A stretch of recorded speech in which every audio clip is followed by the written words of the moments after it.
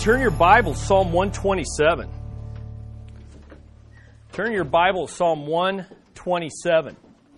And we're back in the Psalms of Ascent. And we're looking last week, this week, next week, missional living. Missional living. And we kind of went over the top of your notes there last week, but I just want to emphasize again what these words mean. When it comes to missions and missional living, everybody has definitions. They toss words around, but often they don't explain the definitions to you. So I want you to see the basis of what we did last week, this week, and what we're going to do next week is all rooted in this idea that God has called every Christ follower and every local church to His mission. To His mission. And you see, that's the big picture of God's plan. It's everything that He's done in eternity past. It's everything He's doing now in history. It's everything He's yet to do in eternity future. It's God's big picture, purpose, and plan. And basically what that is He's fulfilling His promise that His presence will dwell with His people in His place. That's what God was doing in the garden. That's what He was doing in the promised land. That's what He is doing in the church. And that's what He's going to do in creation in the new heavens.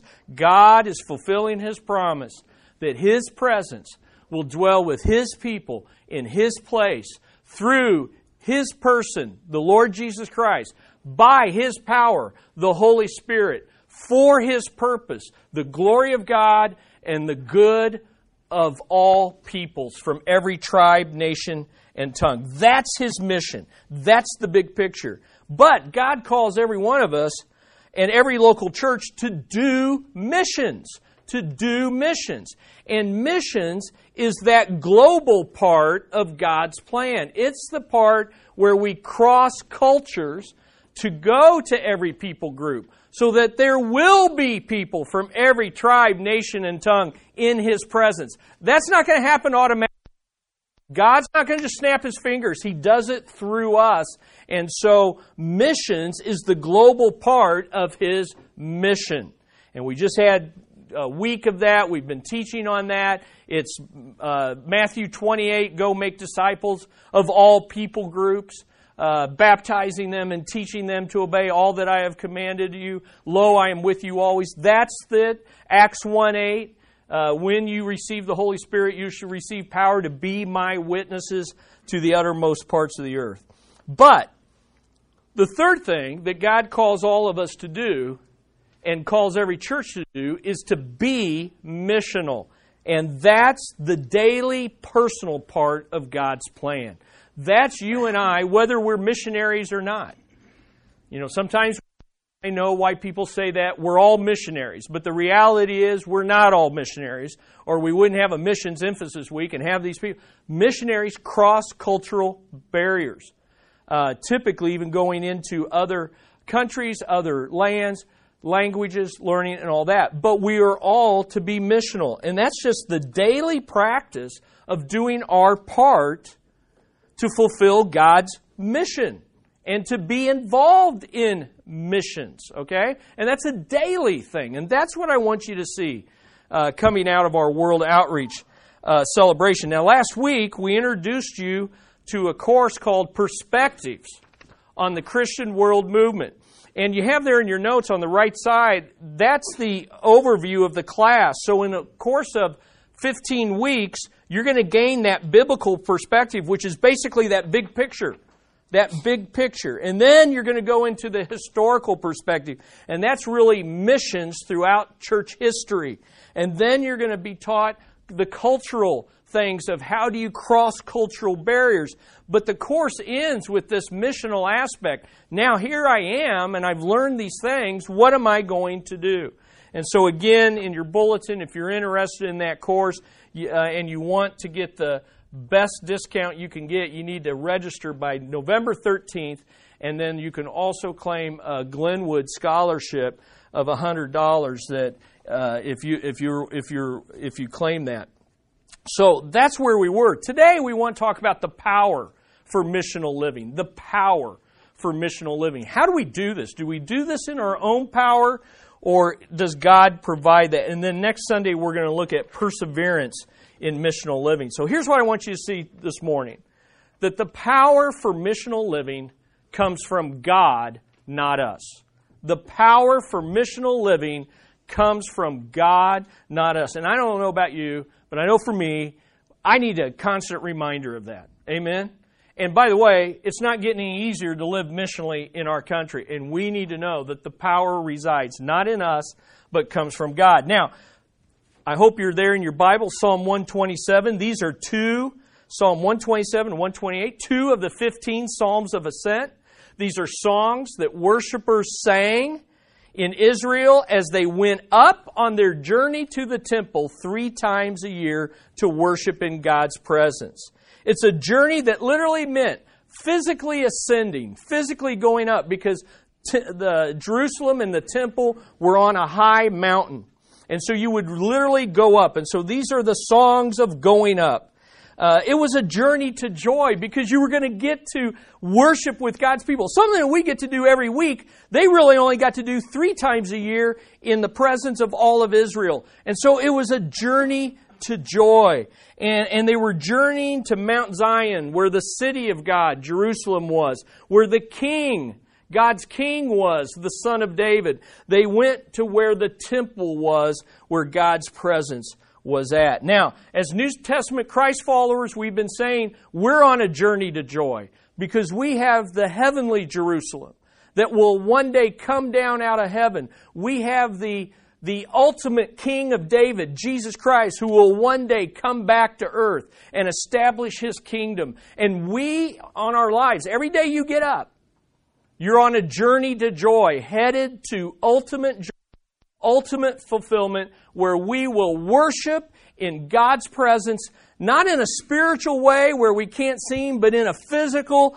personal way right here on this planet. It'll be a new creation. You'll have a new body. Can I hear an amen? Yeah, I got an amen on that one. That was a good one. You're going to have a new body, and we're going to worship in His presence. It's going to be a body that's capable of living in the very presence of God's holiness and glory. Man, that's the journey to joy. And so in the meantime, we're pilgrims, not like the Thanksgiving ones, but sojourners who are to live missionally on our journey to joy.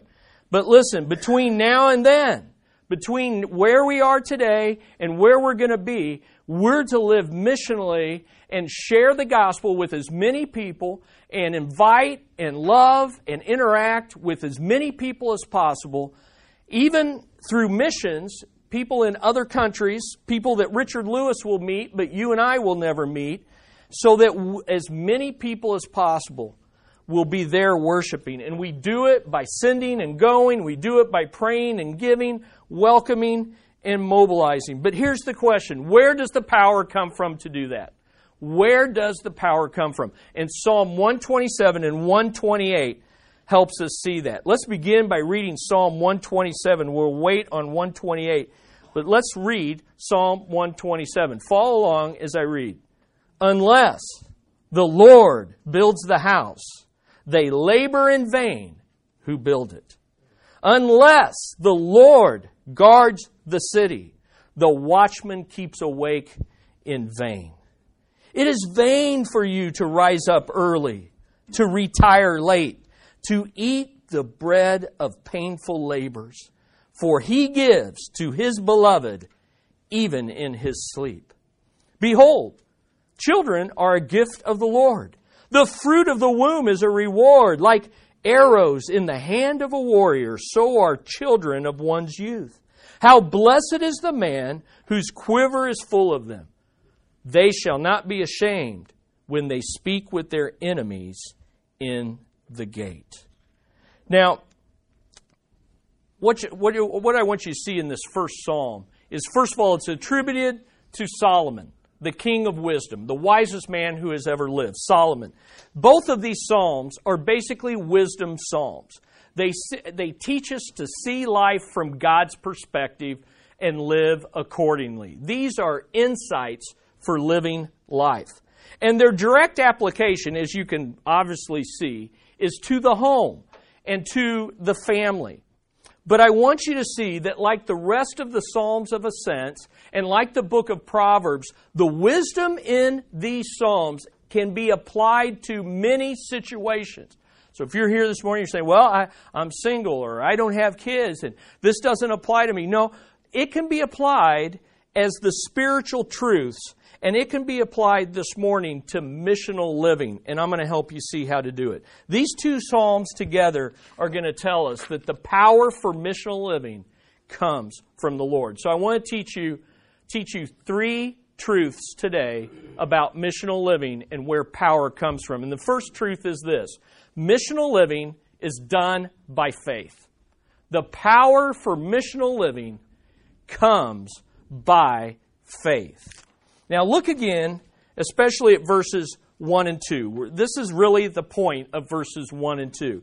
Notice the examples. They're drawn from daily life, and their focus is on what's ordinary but necessary, right? They're drawn from ordinary things, mundane things, necessary things for life.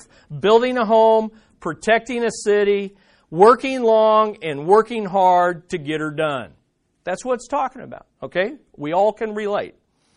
The house and the city can be applied to your personal lives and family. There's truth in that, and there's application in that.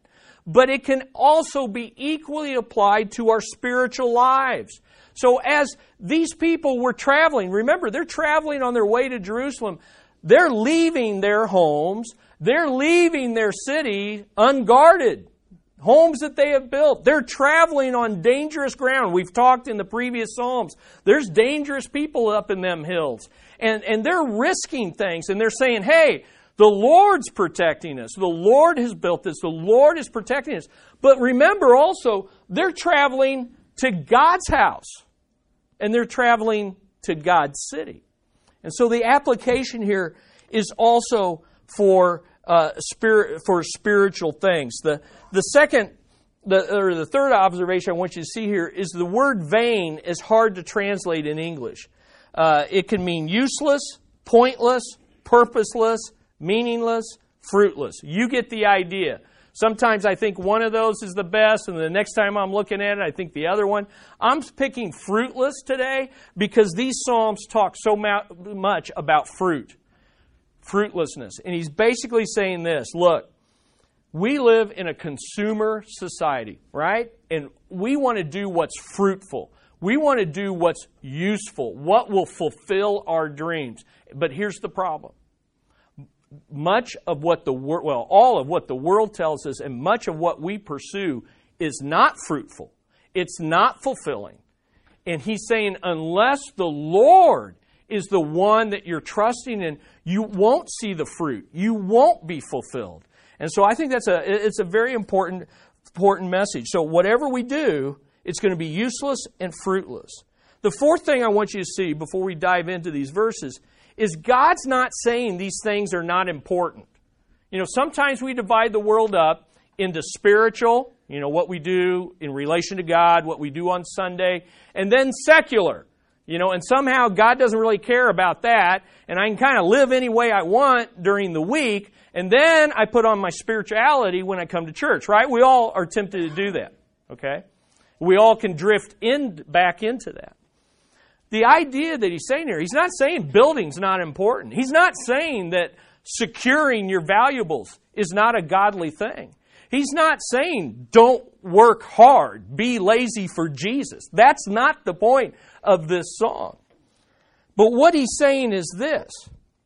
He's saying quite the opposite. He's saying, look, these things that you and I do on a daily, weekly basis, the mundane, the ordinary, and to be quite frank, the boring, is spiritual. Because God should be at work in it.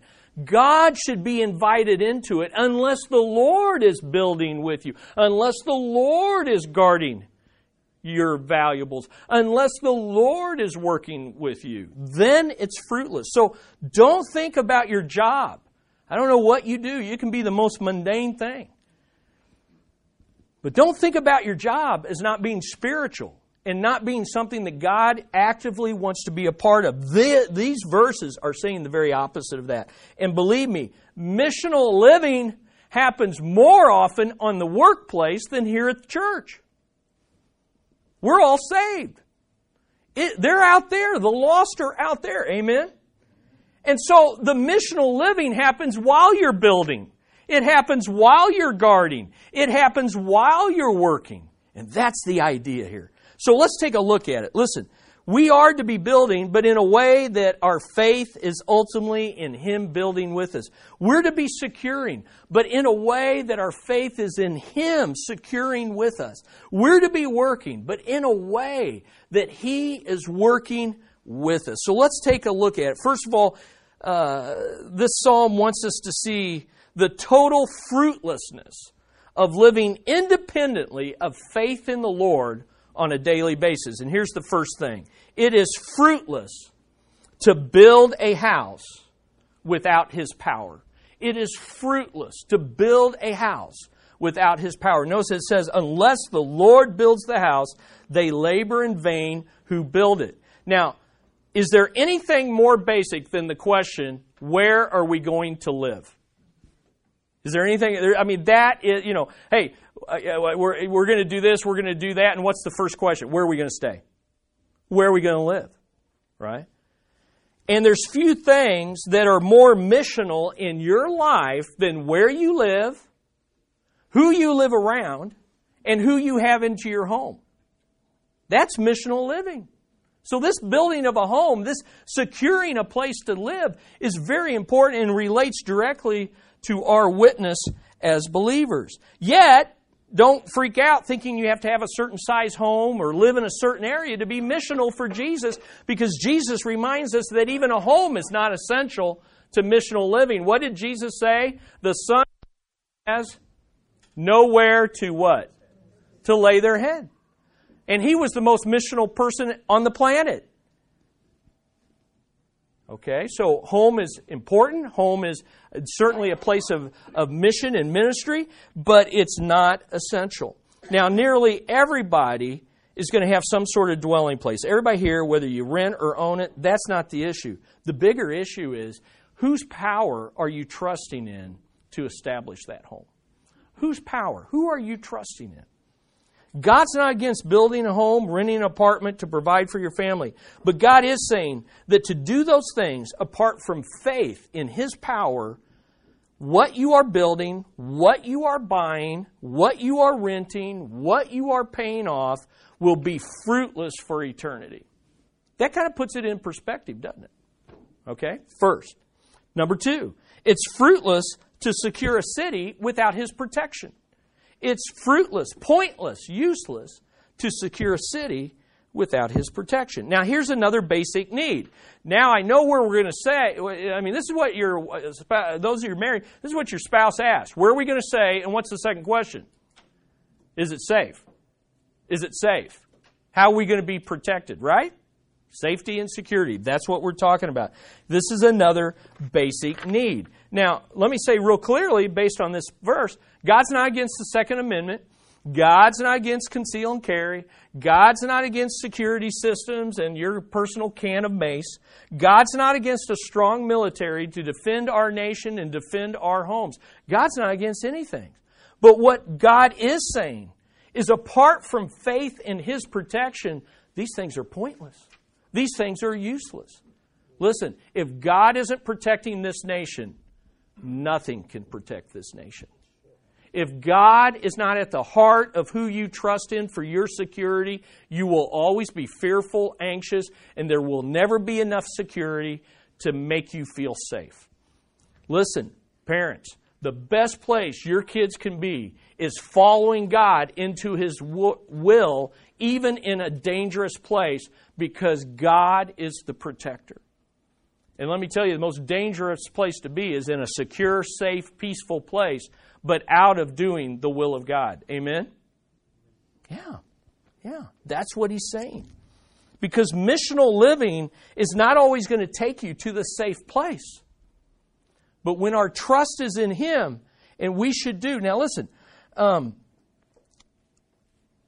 living missionally by faith doesn't mean you have to live dangerously or foolishly. So, hey, I'm just going to go off and risk all things.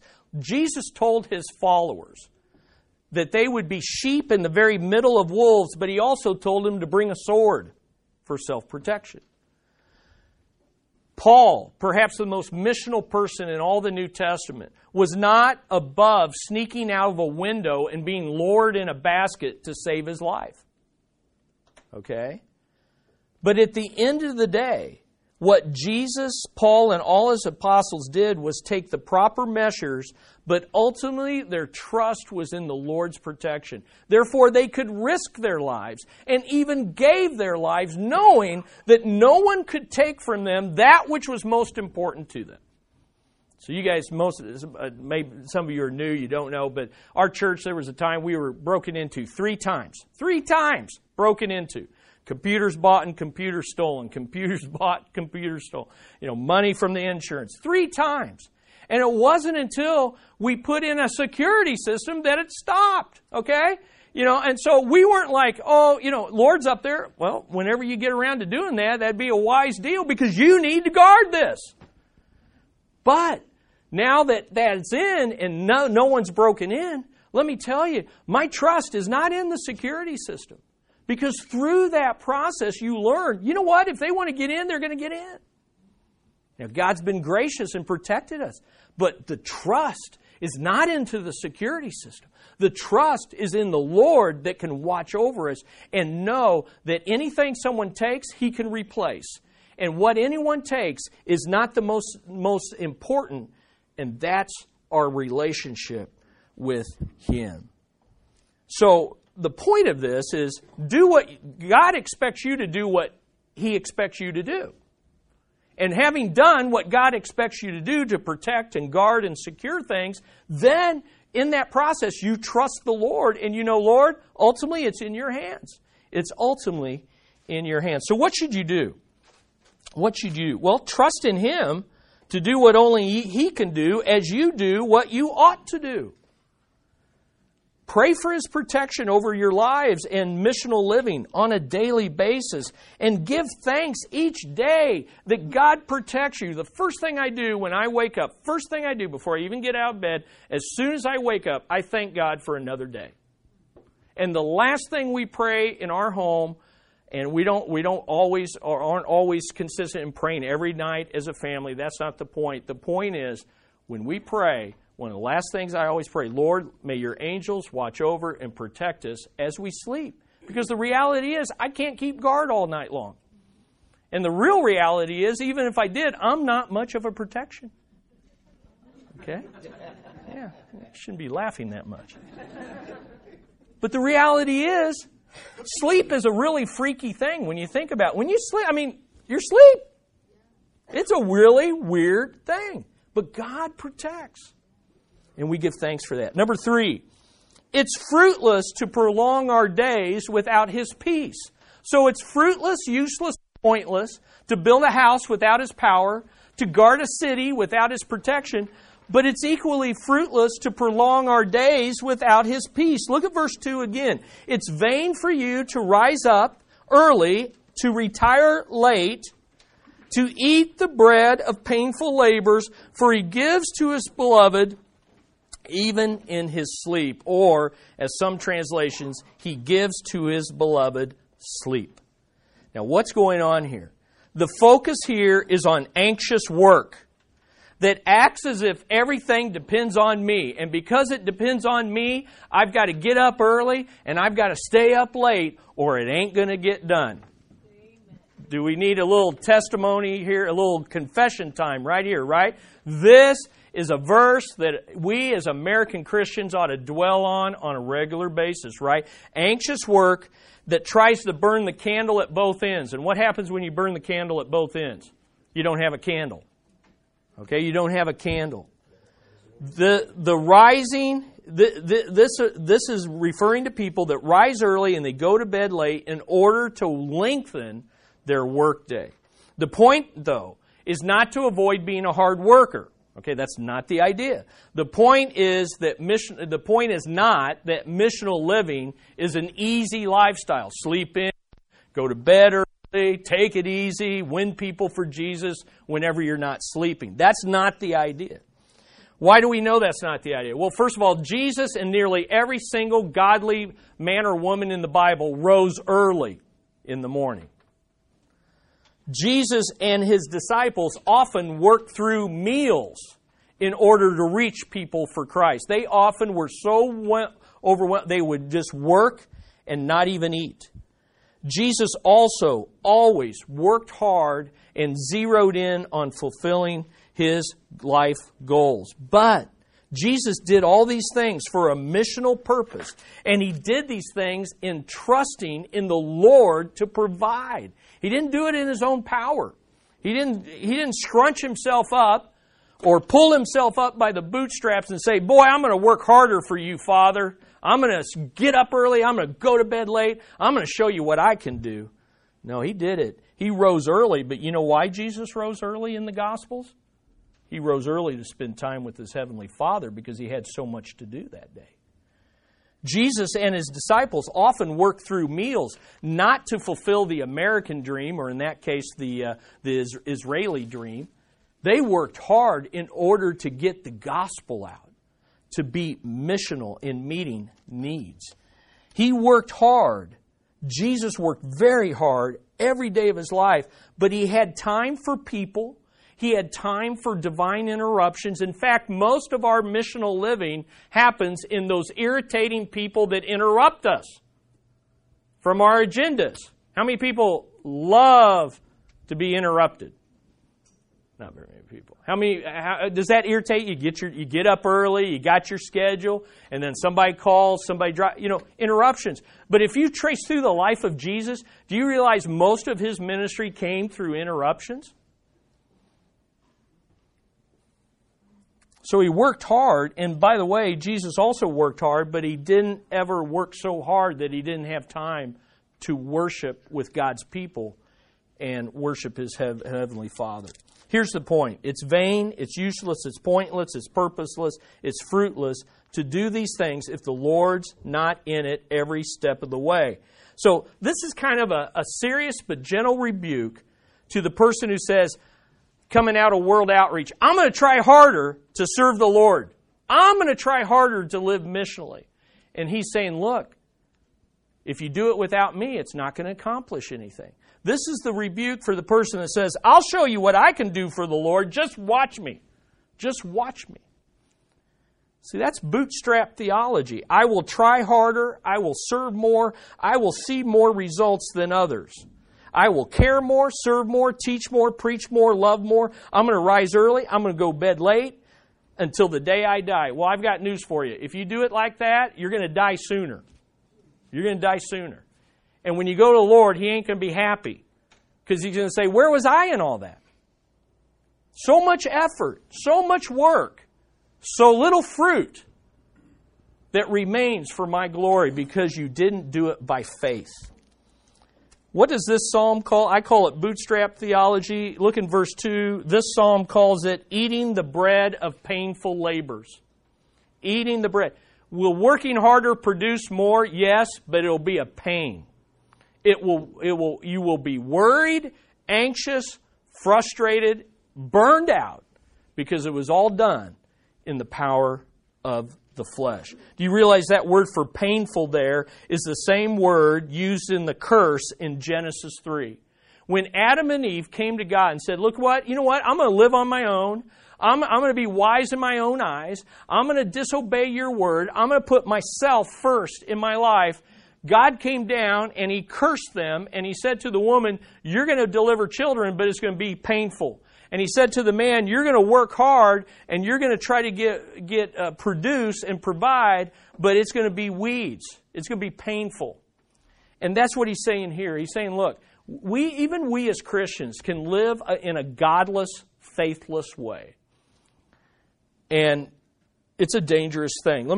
I'll share with you this one illustration. I couldn't find the exact quote. This last week I watched a documentary on Norman Lear. I said, why are you reading Norman Lear? Well, I grew up in the age where his sitcoms were all over the TV.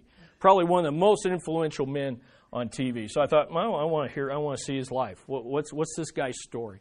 So at one point in this documentary, he says something very profound. Very profound. He said, yeah, there was a point in my life where I had 5, 6, 7. I don't remember them. I had 5. Let's just say 6. I had 6 television families, and then I had one family, and then he gave the address of his home.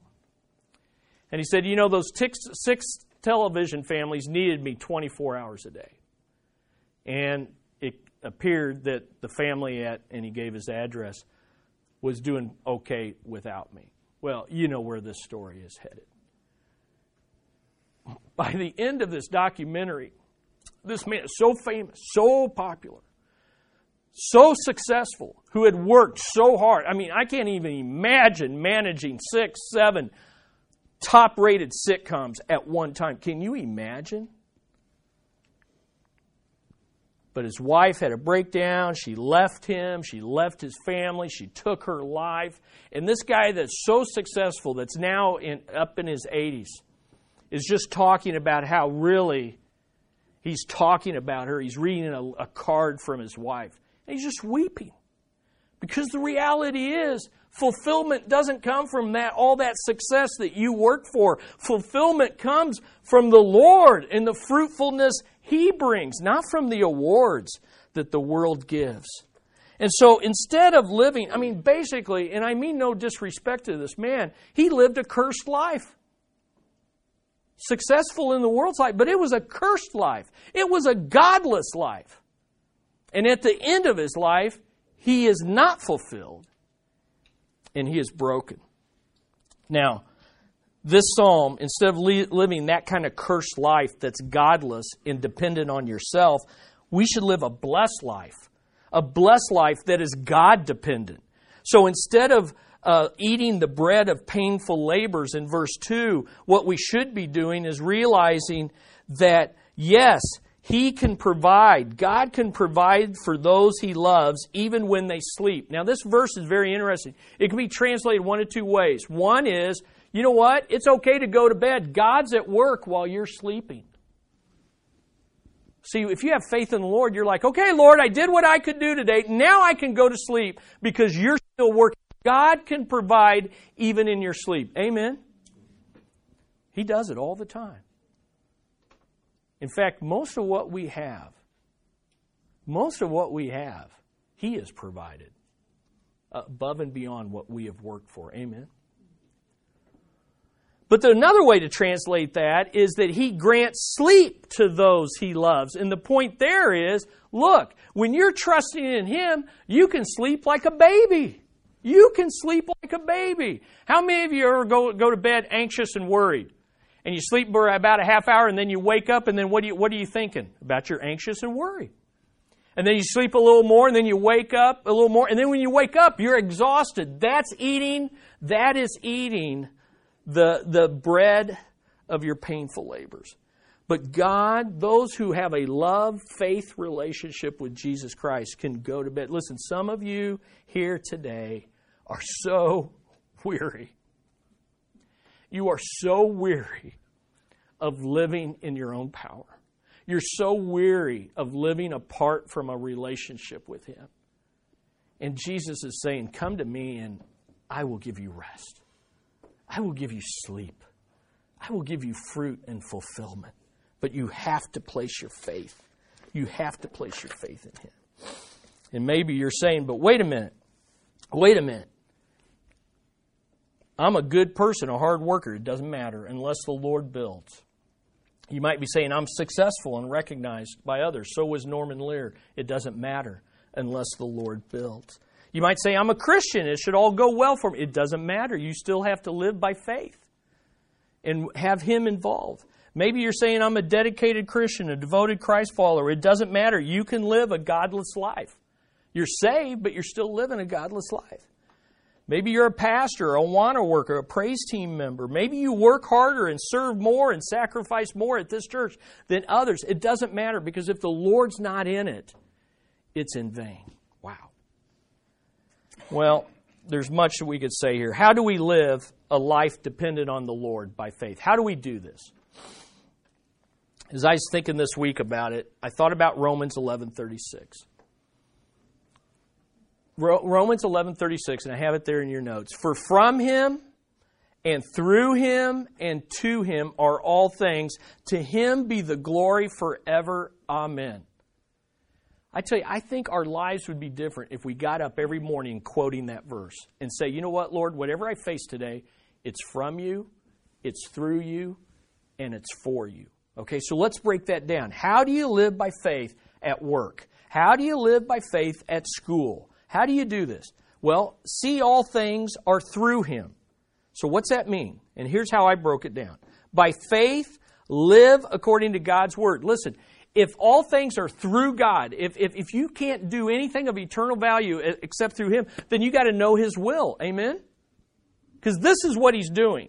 Not what you think He should do, not what we want Him to do. This is what He's doing. I am thrilled that we've had over 70 people. I don't know how many people completed, but I know 70 people attempted to read through the whole New Testament in the last 40 days, and we just wrapped it up last week. You are better equipped to live missionally having read His Word and know His will. Secondly, by faith, live claiming those promises. Take the Word off the page and claim it as you live. Claim specific verses for what you're building, what you're securing, the people you're trying to reach. And then third, by faith, live in a way that's pleasing to Him. Listen, if everything's supposed to be done through Him, then how we do what we do is as important as why we do it. Amen? Because it's real easy to think the ends justify the means. But if we're doing it through God, then what we need to always be asking, Lord, is my heart right with You? Lord, is this how You want me to do this? Or am I just charging through, doing it my own way? Secondly, since all things are from Him, by faith live so that all you do is dedicated back to Him. Take your job and dedicate it to the Lord.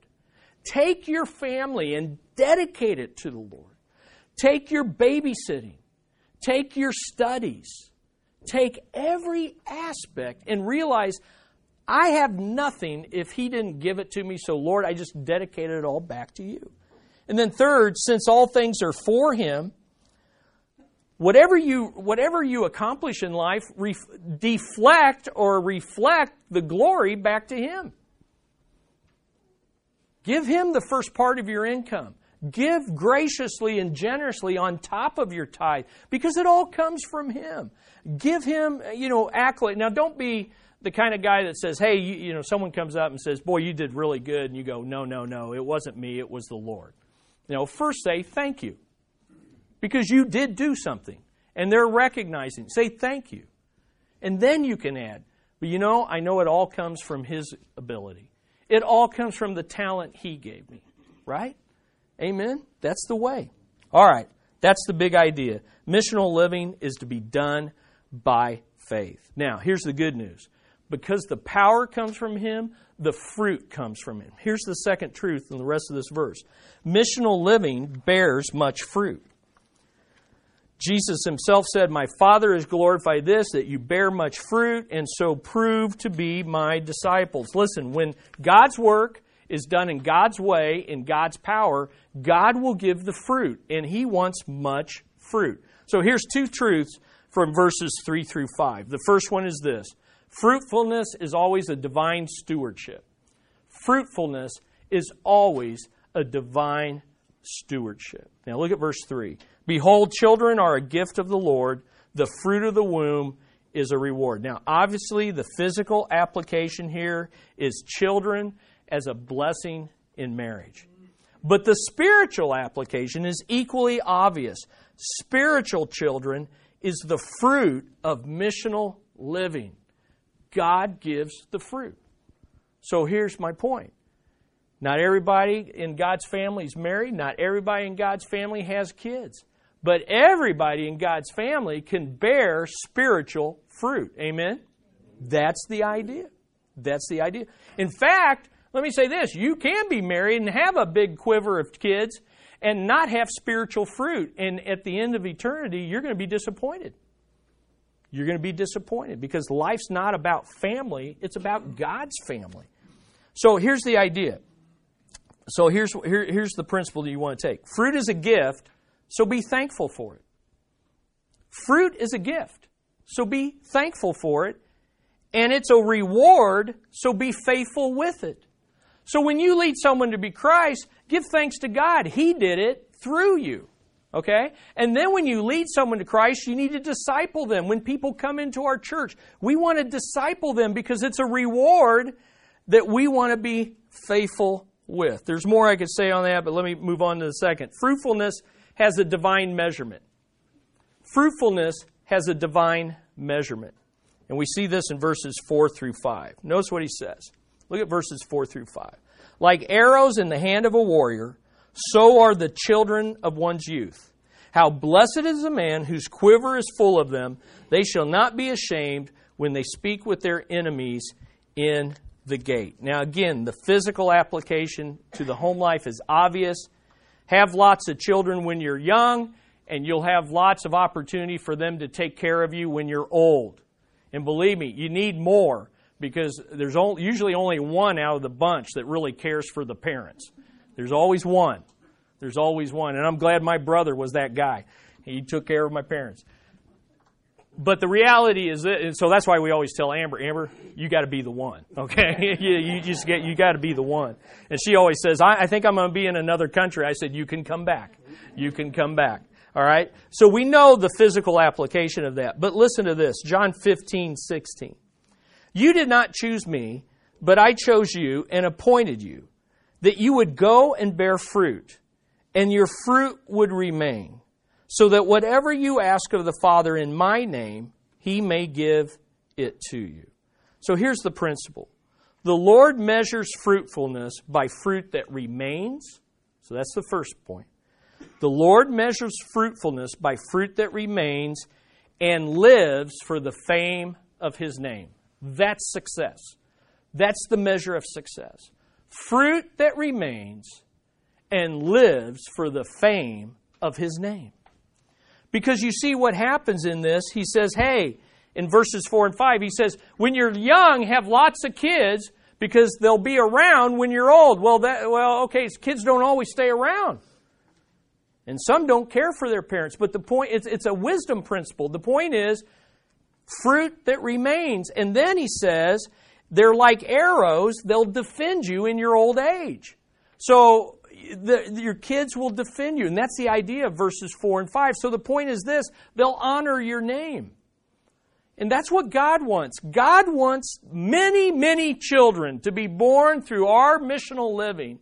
And that those kids would grow up and that they would live for the fame of His name. And I'm saying kids metaphorically. He wants people to get saved, stay faithful, and live for the fame of His name. That's success. That's success. And here's the thing. When you live by faith, God will help you bear much fruit that remains and lives for the fame of His name. So here's the third principle. Third truth is found in Psalm 128. And the third truth is this. Missional living brings eternal fulfillment. Missional living brings eternal fulfillment. These two psalms go together. They're both tied together by the idea of fruitfulness. In fact, in Psalm 127, you have the fruit of the womb, and that speaks of fruitfulness. And in Psalm 128, you have eating the fruit of your hands. That speaks of fulfillment. And so these two psalms go together. And once again, it can be applied to missional living. So let's look at Psalm 128. Notice what it says. How blessed is everyone who fears the Lord, who walks in His ways. When you shall eat the fruit of your hands, you will be happy, and it will be well with you. Your wife shall be like a fruitful vine. There's fruitfulness again within your house. Your children like olive plants. There's again fruit around your table. Behold, for thus shall the man be blessed who fears the Lord. See how that ties together? The Lord bless you from Zion, and may you see the prosperity of Jerusalem all the days of your life. Indeed, may you see your children's children. Peace be upon Israel. Remember, they're singing on their way to Jerusalem. So here's the first point. God's eternal fulfillment is given to the faithful who fear Him. Listen, fulfillment comes in fearing God. Fulfillment comes in fearing God. It's in verse 1 and it's in verse 4. You say, what does it mean to fear God? Look at verse 1. Fear God, to fear God, it means to walk in His ways. It means to live with an obedient faith. It means God's first, always first. He's first, He's last, He's everything in between. Living in fear of God is knowing that, you know what? If I don't live by faith, there's consequences to that. And if I don't put my faith in the Lord, there's eternal consequences to that. So fulfillment begins with fearing God. That's the key to wisdom. Number 2, God's eternal fulfillment comes through fellowship with the fruit of one's labor. Here's the good news. We get to lead people to Christ, and then we get to fellowship with them now and ultimately for all of eternity when we get to the New Jerusalem. That's real fulfillment. That's real fulfillment. In this passage, the fruit of one's labor is physical. There's crops that are eaten because you planted. There's a house that's lived in because you built. And there's a table to sit around and have fellowship, fun, and laughter. But the fruit is also relational. There's a spouse and there's children. But ultimately, the fruit is spiritual.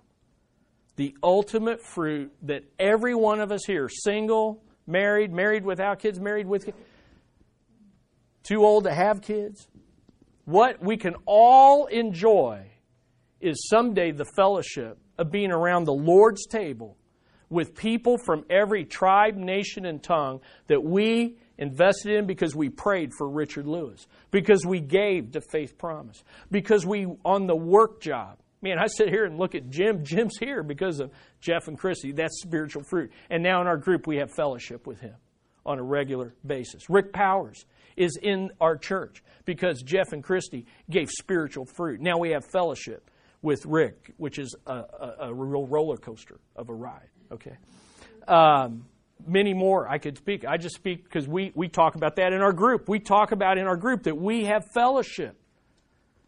That's fulfilling, folks, because that lasts forever. Amen. So here's the question: who's going to be in eternity because of you? Who are you going to have fellowship? There's going to be some Christians in the new creation they're going to initially be very lonely. Because really, no one's really there except the person that led them to the Lord. And they haven't led anybody to the Lord. They haven't teamed up with a local church like ours to lead people to Christ. The Browns didn't do all this in these people's lives. They did it as a team. They started in volleyball. They invited to an outreach event. Others got involved. Ultimately, Jim sat there for 2 years. And finally, I said, Jim, we got to go out to eat because it's just time for you to get saved, buddy. I used to design lessons just for him. For 2 years, there were times. I'm like, okay, today, this, And finally, in God's timing, right? But ultimately, it took sitting at a table. I'm telling you, that table stuff's important. It's important. Well, here's the last truth. God's eternal fulfillment comes when God completely fulfills all His promises in Christ. Boy, there's a whole lesson here.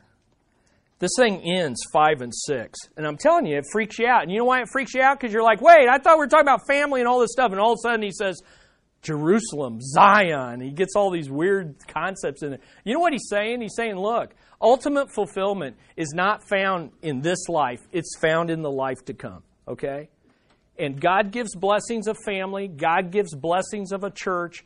God gives blessings. But the prayer of fulfillment is, the Lord will bless you from Zion. One day, Christ is going to land on the Mount of Olives. One day, He's physically going to be here, and He's going to enter into Jerusalem, and He's going to take His kingship, and He's going to begin to rule, and He is going to bless our socks off. That's what we're looking for. Amen? And that won't come. And here's the promise, that when that comes, you will see the prosperity of Jerusalem all the days of your life. You're going to experience the meaning of life. The meaning of life is one day when we're gathered in His presence, surrounded by His people, many of whom are there because of our missional living. Amen? And we will worship in His place for all of eternity. And no more tears, no more curse. And then you're going to experience the multiplication of life. you'll experience. This psalm ends, may you see your children's children. And I tell you what I want, is I want the men and women that I've invested in for 20 plus, nearly 30 years, to come to Christ, to remain in Christ, and to do for others what God enabled me to do for them. And I want to see spiritual children, grandchildren, and great-grandchildren. Amen? And you know what? That I can't see that with physical eyes. It's by faith.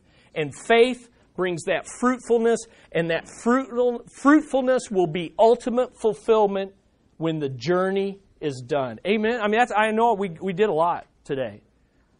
But that's the power for missional living, folks. Unless the Lord is in it, whatever we do is in vain. Let's pray. Father, we need this. We just need it. Because we need you. We need you. And Lord, comfortable Christianity is king in this country. And it's easy to be busy. And I've seen them, busy Baptists, busy with much. But Lord, unless you're in it, it's pointless, it's useless. And Lord, there's many who are living a Norman Lear lifestyle. Busy at work, busy at this, busy at that. But Lord, they're eating the bread of sorrows. May no one here live another day weary because they live apart from you. May everyone here either accept Christ for the first time or rededicate again that, Lord, we're going to live by faith. We're going to expect much fruit. And we are going to journey to ultimate fulfillment in the New Jerusalem. Jesus, apart from you, we can do nothing. With you, we can do everything that God expects. May we do it. And all God's people said, amen. Amen. Good stuff.